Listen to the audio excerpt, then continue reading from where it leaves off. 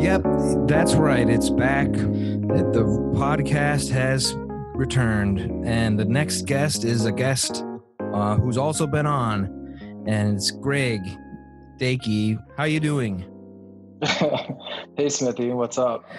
I'm trying to change it up, but somebody told me that I've started the show almost the exact same way every time, and I was really trying to make a deliberate effort to not say the same things or use the same inflections, and I don't know if that did it work. Did it sound fresh? Yeah, I think it's good. I like curveballs.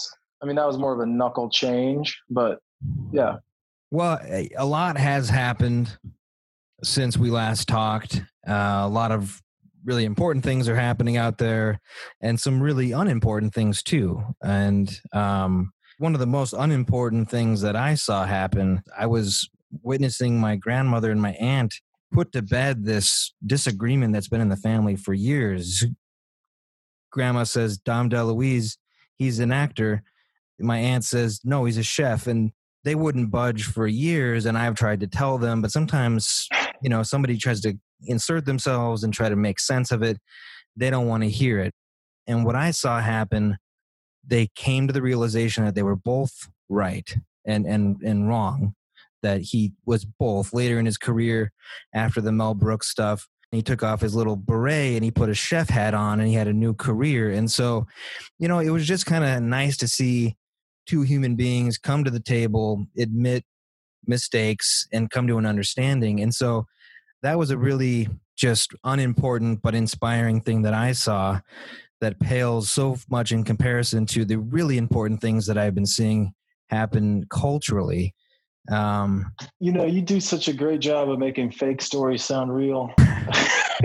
No, I think that anytime you have two things, there's going to be a threshold of disagreement, whether it's minuscule or galactically sized, and compromise is really difficult for most people because someone has to change or give in. I think culturally we're at obviously that pivotal moment here where there's authority and there's power and there's wealth and there's not. And that just can't continue. It's not tenable for that to coexist. And what's amplifying that is the pandemic. We'll see if this can endure past a few weeks of protests, whether they're violent or peaceful. Can it really catalyze change? But revolutions don't start at the top. They never have, and they never will, because the top likes the view up there. And unfortunately, the foundations for everything in society are built by the bottom 90%. The people digging the trenches and digging the ditches and getting dirty and breathing the fumes build up all these things for the haves. It's always been a have and have-nots world. And maybe here in 2020, some 100 years from now, they'll look back and say, that was a flashpoint with the pandemic, with disease, with wealth, with, not just perceived inequality, but like real oppression, politically, socially, and economically. And we'll see. I think, to tie it back to what you and I normally talk about in terms of brands and organizations and culture is very similar.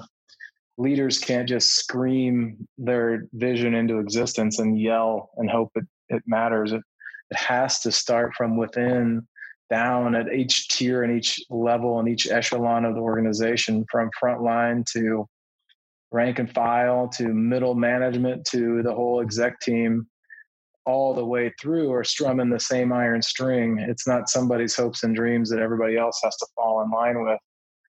And it'd be great if countries in the world would be that same way, whether it's around religion or around geopolitics or economy or sharing of information, or someone creates a vaccine and they give it away, all that. That's where brands, that's where organizations need to think about the greater good. And maybe this is the point where the greater good finally, for once, becomes a real thing.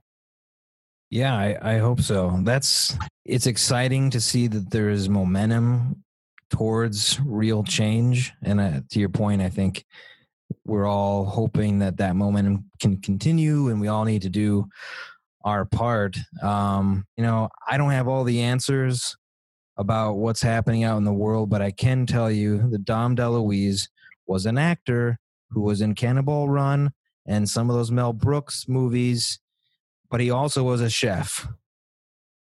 Did you hear that bell chime? That's I have a game show sound effect, and whenever you're saying something good, I hit that button. You're getting points. People at home can't see the scoreboard, but you're up 300-16 right now. I am. You're winning again. Jeez Louise. Dom DeLuise. Yeah, but they were PowerPoint. Jeez, Dom DeLuise. Well, I know you got to get going. Always a pleasure. Good talk. All right. Take care. See ya. Thanks, Greg. To those listening, I want to say I appreciate that you did. The show that you listened to was What's Orange.